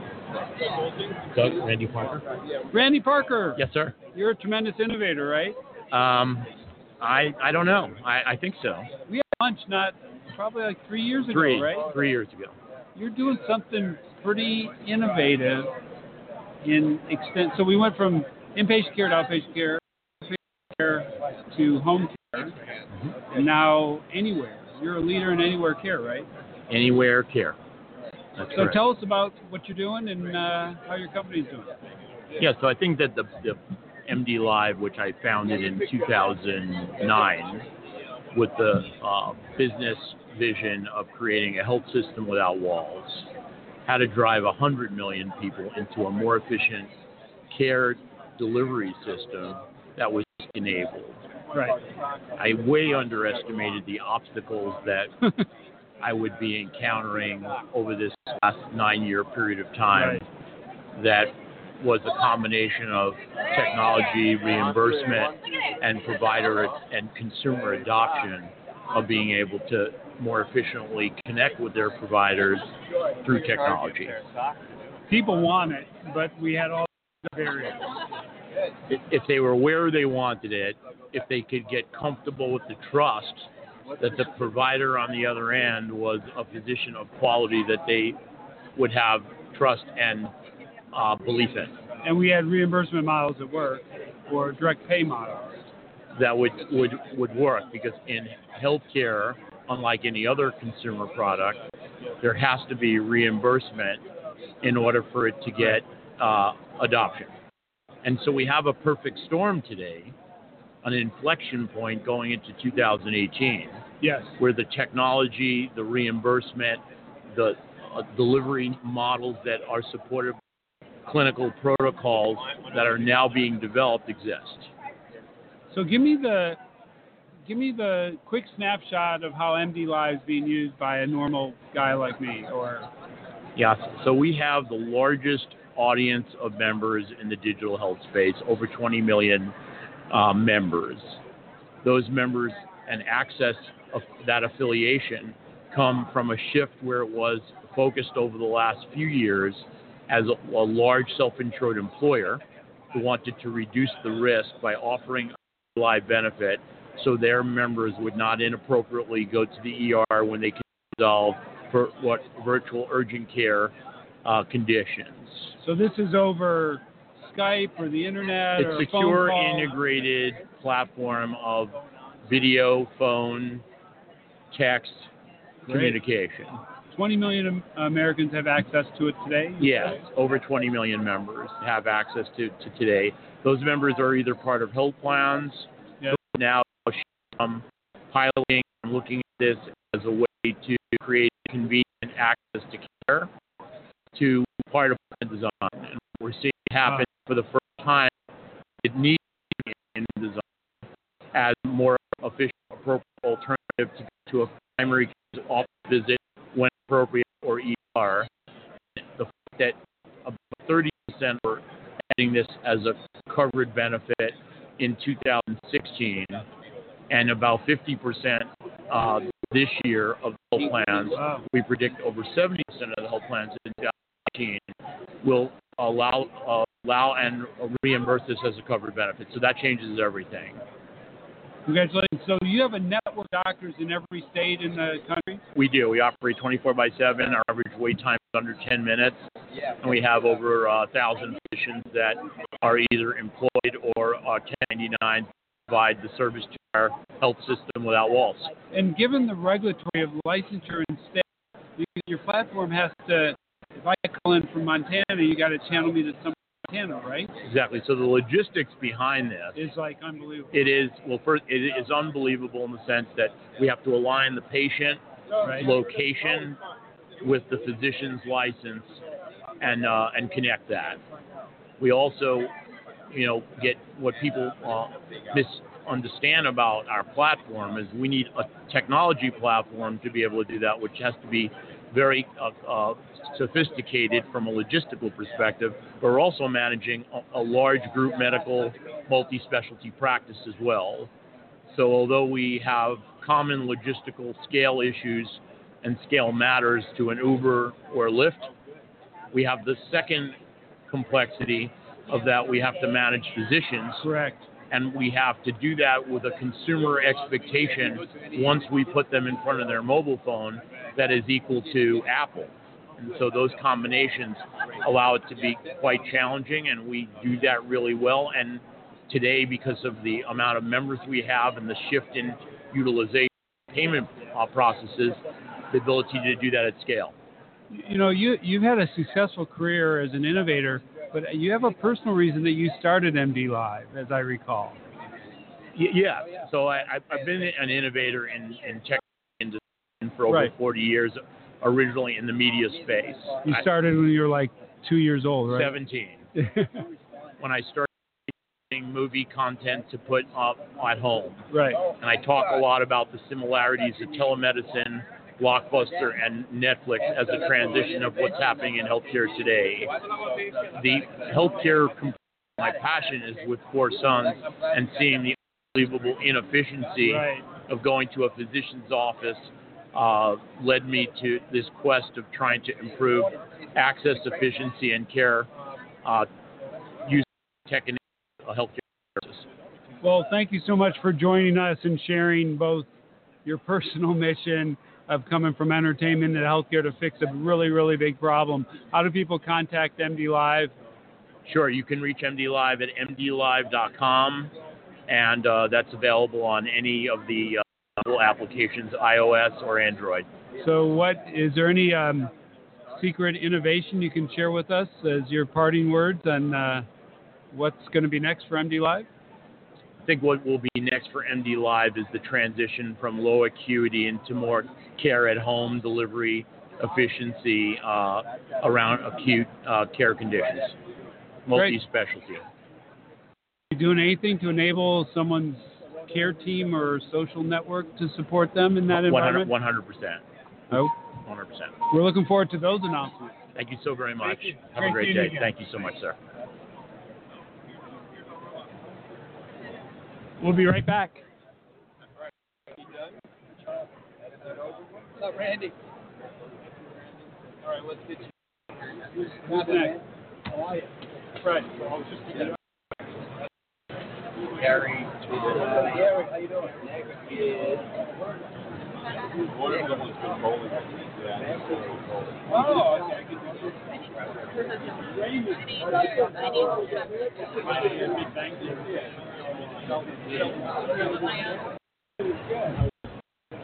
So while a couple different people are sitting here having, Doug suddenly saw a few friends of his out there and walking by, and I'm going to sit back in here at HIMSS. We've got one more interview coming up with Nick Van from NTT Data, a really well-known expert in the area. So Doug will be handling that when he comes back in. And we thank you very much for joining us again at the Conversa booth, live in HIMSS 17, booth number 5668. And fantastic looking around the company and seeing what they've got and what the folks are doing. And we've actually got the Pink Sox Tribe getting some pictures with Randy Parker and a couple of MedLogics in the pick as well. Ray Shively and then Doug and Greg, all in the Pink Sox Tribe, which has been amazing around here. A lot of people have been coming up to me and asking about it. If you want to find out more about it, go to pinksox.life. Hit the internet, pinksox.life, and check out how it started. And you can also see pictures of all the people around the world who have been inducted into the Pink Sox Tribe. So we'll get our guest here in just a second. And let me see if Doug's going to come back in and sit down a little bit, perhaps give me a little harassment or something. I don't know what it's like being on this side of the mic, Fred. Well, this is the left side. I usually like being the right-hand guy. That's the important side of the mic right there. Is it? Yeah. So this is the hot seat? That's the hot seat. I heard it was the hot seat when you were interviewing a few folks. They said you had some rather pointed questions. I don't think I had any pointed questions. What could have been the pointed question? Oh, come on. So I didn't even talk about how do you amp up the T cells to figure out where those cancer cells are hiding. Get into some newfangled kind of diet cancer suppression program or something like that. Yeah, I didn't even talk about nano drones, you know. Yeah, I saw you brought in drones, though, in the text messaging thing. So the question is, what are they going to do? You're going to have a drone fly by like over the football game with a big flag off the back? Hey, take your meds?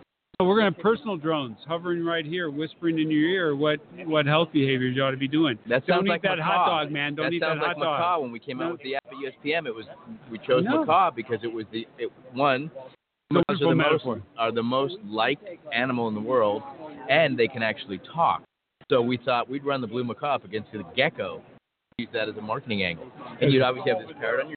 Hey, don't eat that. All that stuff, you know. Well, I know.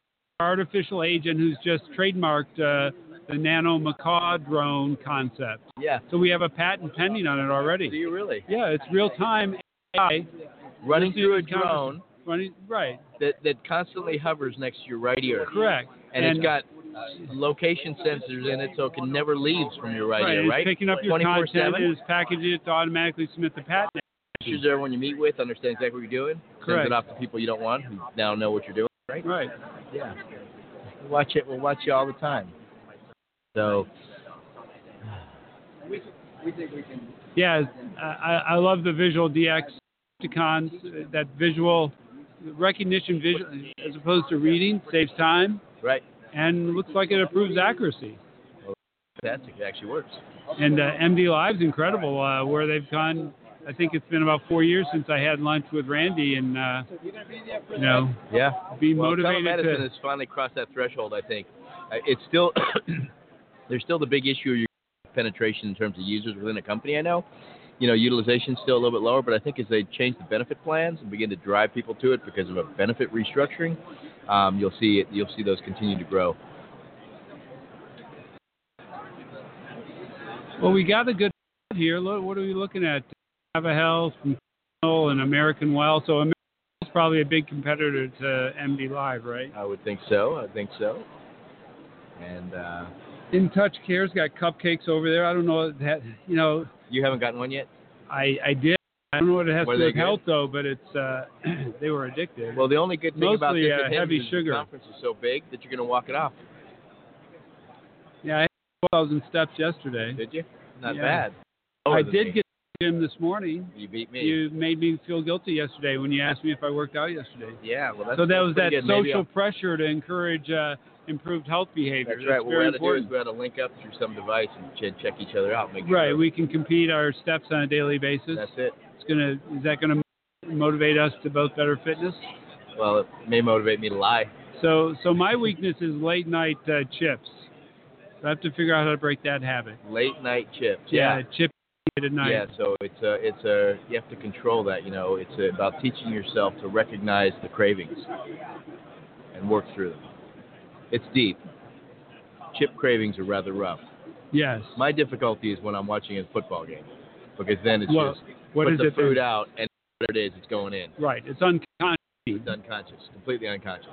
So do we need a nano drone in our brain to tell us to change the receptors so we don't do the unconscious? I think what we do thing? with that one is we get a drone that instead of talking to you, it duct tapes your mouth shut.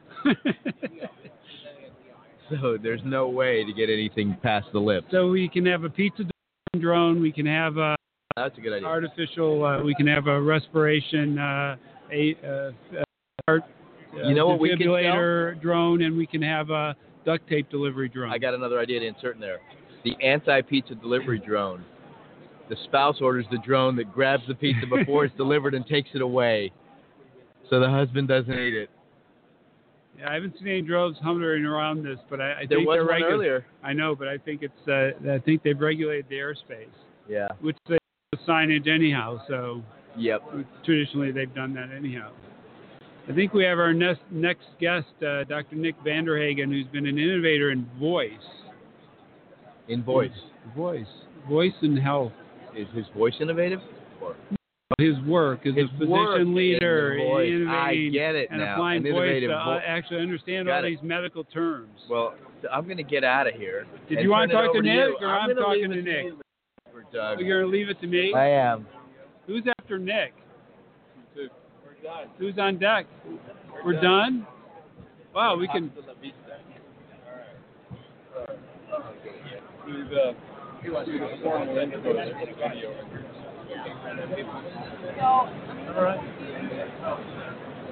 Nick, good to see Dr. Nick Vanderhagen, you've been an innovator in healthcare for a few years.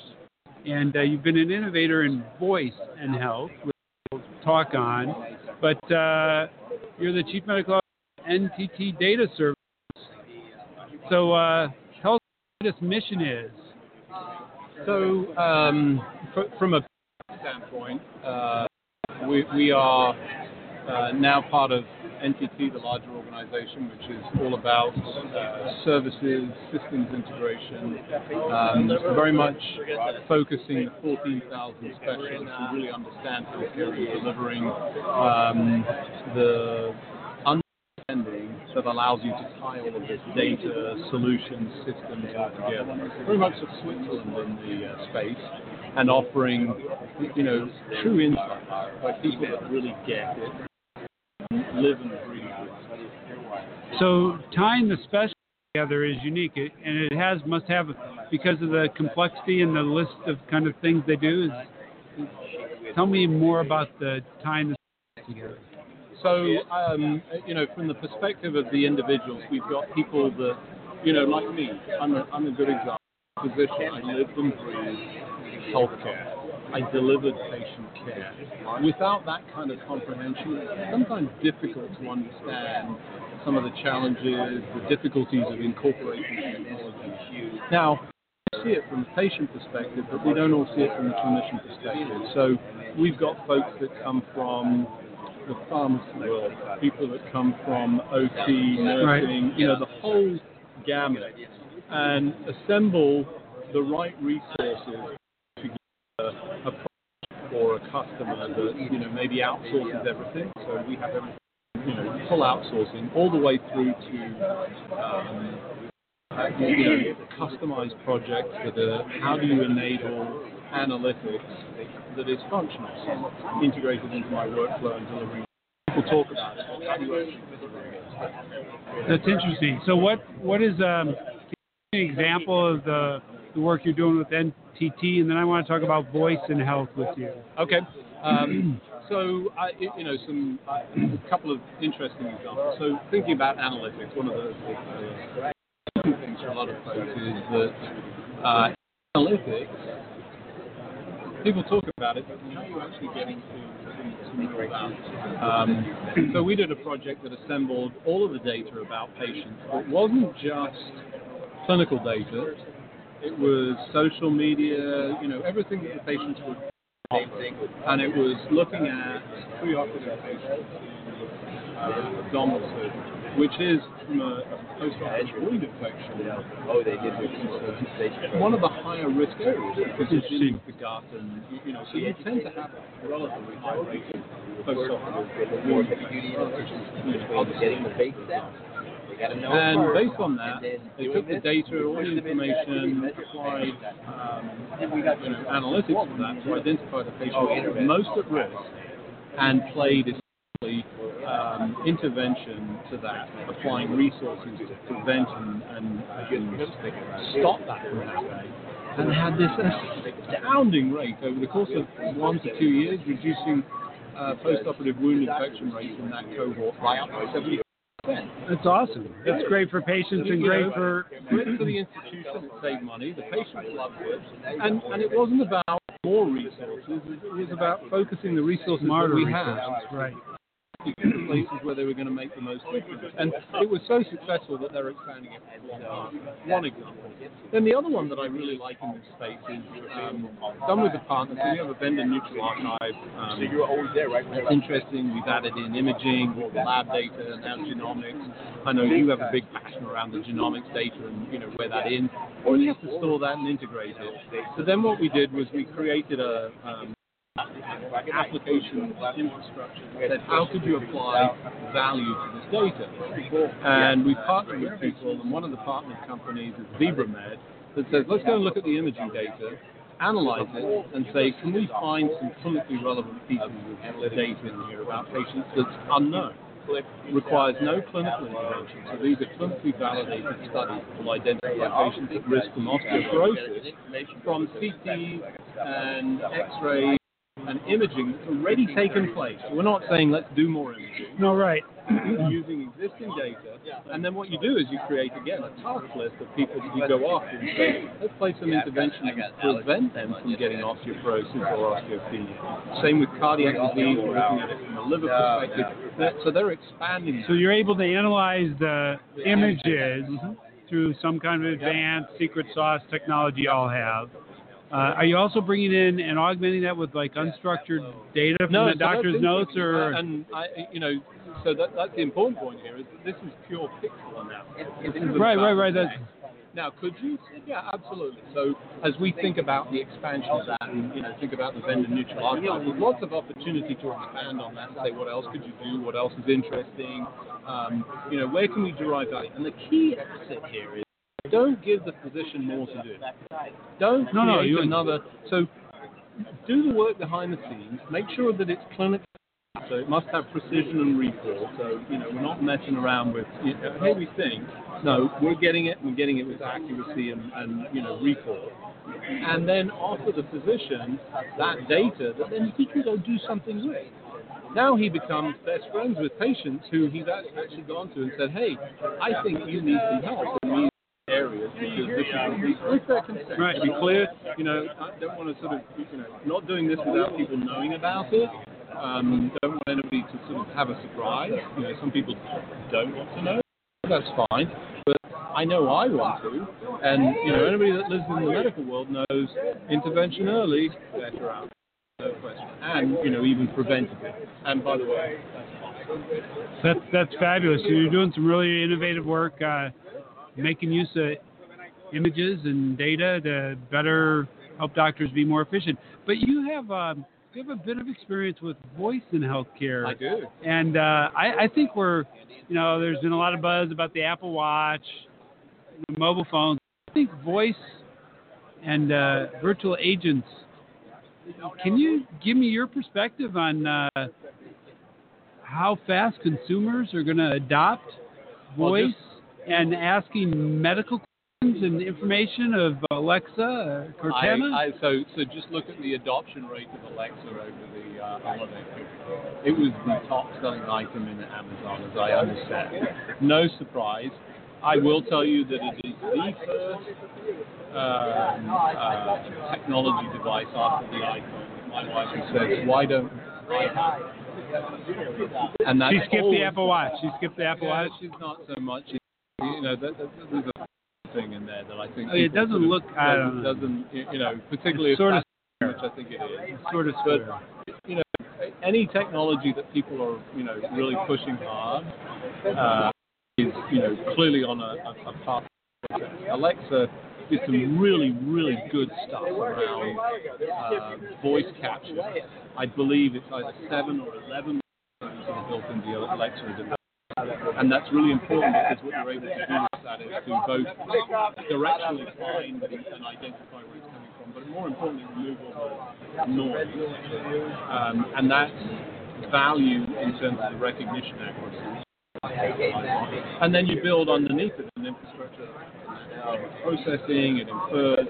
And, I think what we saw with Apple and Siri, then Cortana, and now Alexa is not just intelligence, but, humanistic aspect. And some of that is about humor. There's a bunch of Easter eggs that are in Alexa that, some people don't necessarily know, but all vested around phrases that we might know, may the force be with you, and make some clever responses. So, go have some fun. If you've got an Alexa, go find the Easter egg. But that makes it humanistic. It makes it an interaction. And, you can see that happening. The one thing I would say negative from a healthcare standpoint is, in a hospital or a clinical setting, it can be a little disturbing. You're directing and having a conversation with something separately. You want to have the conversation with me. So I'm not sure that you're going to see Alexa sort of interacting in the clinical setting necessarily, unless it's to provide data, especially the labs or something. Sometimes it's easier with the keyboard because that's, it doesn't intrude on this personal interaction that people like. I think it's going to be an extension of the My Care team. So you think it's another console in that home? Alexa, play music. Alexa, turn on the lights. Alexa, what about this mole on my skin? Let me take a look. Let me ask you this question. So I like to say she's always listening, or it's always listening. Yeah. So the question is, if I say, Alexa, play jazz music for me, or Jimmy Buffett station, if I'm just talking and I'm not saying Alexa, is Alexa listening and gathering my points? Even though I haven't mentioned her name, is she gathering data points that Amazon's going to put into my behavioral profile? There's a lot of discussion about this. I'm not an Amazon employee. I can only tell you my best understanding. But for that passive thing and that trigger word to be occurring, there must be listening occurring, because otherwise, how else would it know that you said the Alexa? Correct. So is it gathering the data in those other conversations? And again, my understanding is, yes, it's capturing it, but it's on a rolling that occurs and it gets deleted. And my Cadillac's paid for, right? The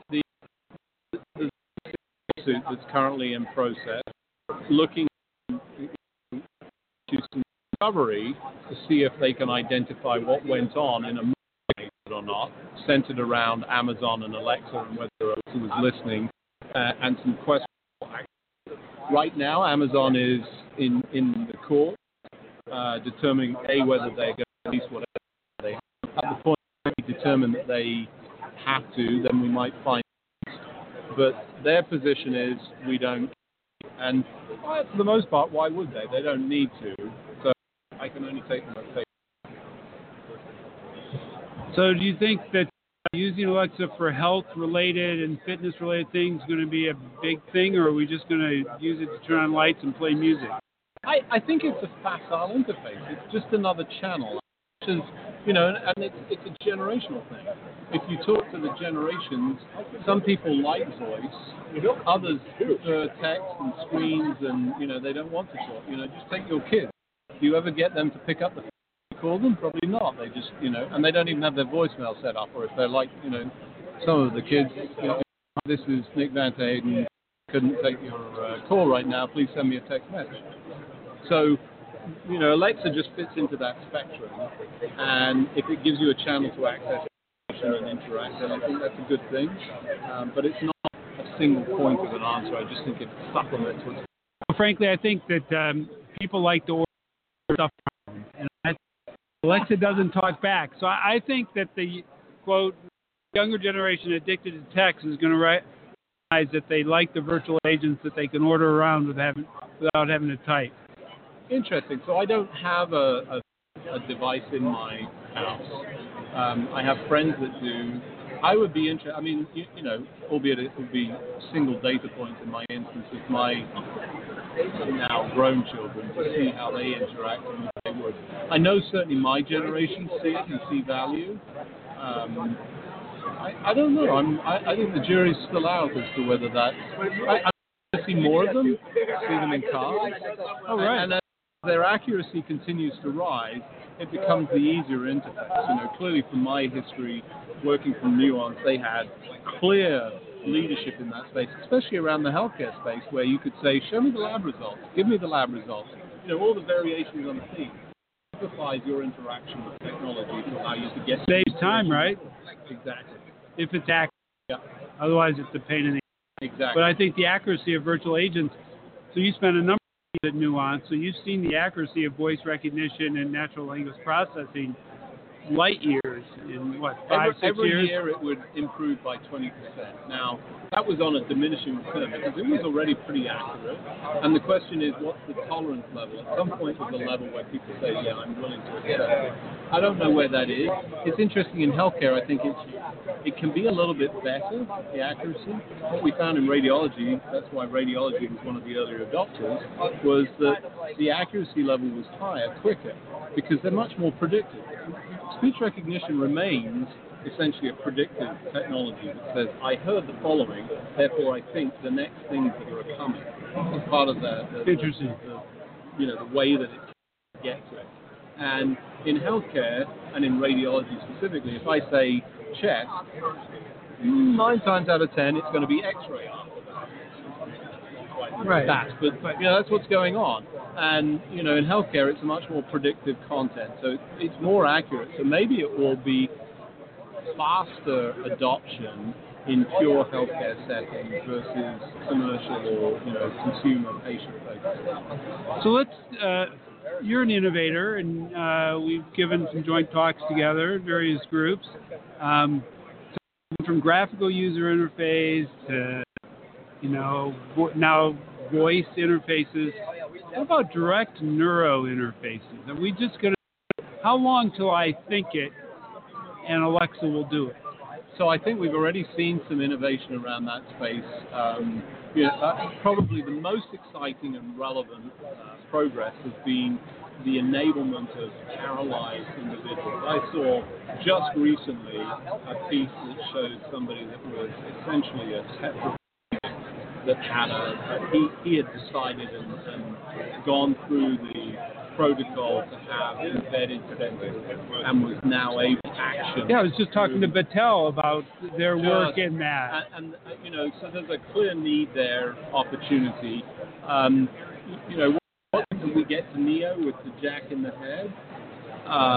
Nanobot, a drone, just circulating, picking up that, extending out my mental brainwave so you can pick it up directly through your neuro mostly nanobot. What I know about the picking up of those emissions, our capacity to sense at any kind of distance is very challenged. Even with the sensing headbands and so forth, they're very sensitive to movement and positioning and so forth. So I think is further away, but actually embedding things potentially. Why not? I mean, why would you bypass that whole interface and think it and it will happen? Lots of unintended consequences of that kind of stuff.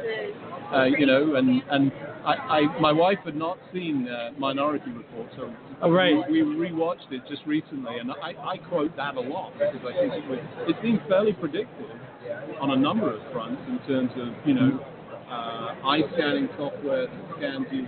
Oh, hey, it's you, so now I'm going to. Right. We're able to start doing some of that. We're doing that in faces. Oh, they're doing it Clearly. in department stores, Yeah. and you're getting real-time cues because they scanned it compared to your purchase and behavior. they're doing it based on the device that's in your pocket. Correct. And so I think we're seeing some of that, and that was, so that's sort of maybe a picture of the future that not everybody likes, but we can just pick the good parts of that and say, I know what I want. I want a jack to the back of my head for power for everything. That's the one thing I'm constantly struggling with. Where do I get power? So you're an international speaker. What's your favorite talk you've given on your rounds these days as people ask you to come out and share your insights? My favorite discussion presentation is all about future thinking and where things, to really get people out of their comfort zone and get them thinking about how technology can expand their area. Obviously, I'm on healthcare. The place that I spend the most time trying to understand is outside of healthcare, because I think we can learn from those experiences. Absolutely. And if we can bring some of that innovation into the healthcare space, I think we can start to jumpstart some of the broken aspects of the system. So I like blending. I'll pick drone technology that features in mind. It's interesting. Amazon talked about drone delivery and people laugh. Well, now you've got drone delivery happening, and we're seeing autonomous heli drones being promised in Dubai for air transportation. Uber already has Uber helicopter in Dubai, but they're also talking about autonomous drones. So imagine that, and I sort of think about that worldwide in Africa, where you've got drone delivery to really remote, right? And they're using fixed-wing drones to drop in technology and medical supplies. I'm really passionate about that. We can spread and democratize. Well, thank you. Drones as a service. It's the future. Great seeing you. My favorite discussion of HIMSS so far, and have a great day, and let's invent the future. Thank you very much. Thank you. Okay, thanks.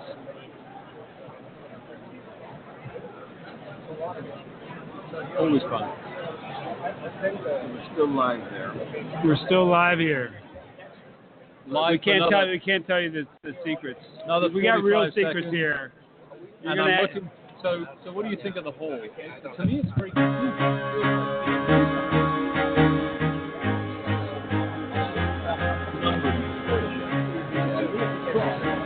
I got a good meeting.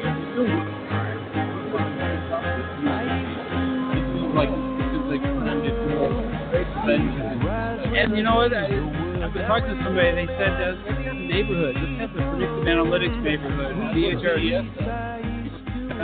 This is very hard to navigate. I mean, it's very inefficient for people. They're great idea.